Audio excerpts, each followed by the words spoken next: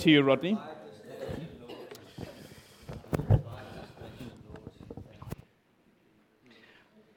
Just as Fuzi was speaking, I was just reminded of Psalm 2. And I just want to quickly bring it, because I think he wants to bring this to us right now. This is what the Father says. The Father says to the Son, "You are my Son, today I've become your Father. Ask me, and I will make the nations your inheritance, the ends of the earth your possession." But I feel that God is now saying that to us. He now brings it to us. Are we not sons?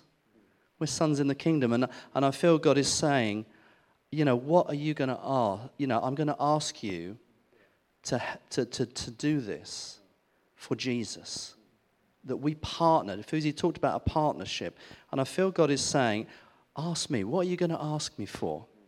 Ask me for a nation. Ask me for somewhere in the ends of the earth.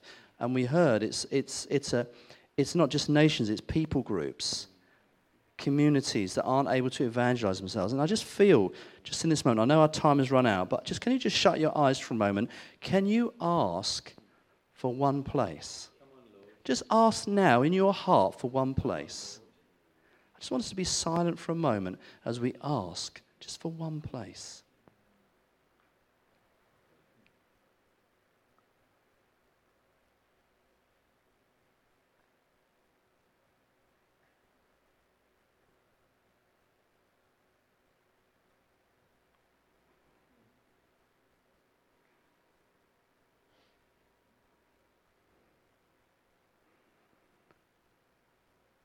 Father, I just pray that the place that we have asked for, that actually we will actually give you no rest until that happens. Whether we go or whether our prayers fuel somebody else or whether our conversation causes others to go. Lord, your possession is the ends of the earth. Your possession is the nations.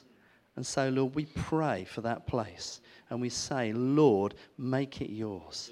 Make it Jesus. Jesus is Lord over that city, over that people group, over that nation, over that community. Jesus is Lord. And Lord, we ask you for it now. And I pray, Lord, even in our generation, we would just see many of these unreached people groups reached and with churches planted, evangelizing the people. For the glory of the Father, for the inheritance of the Son, we pray it. Amen.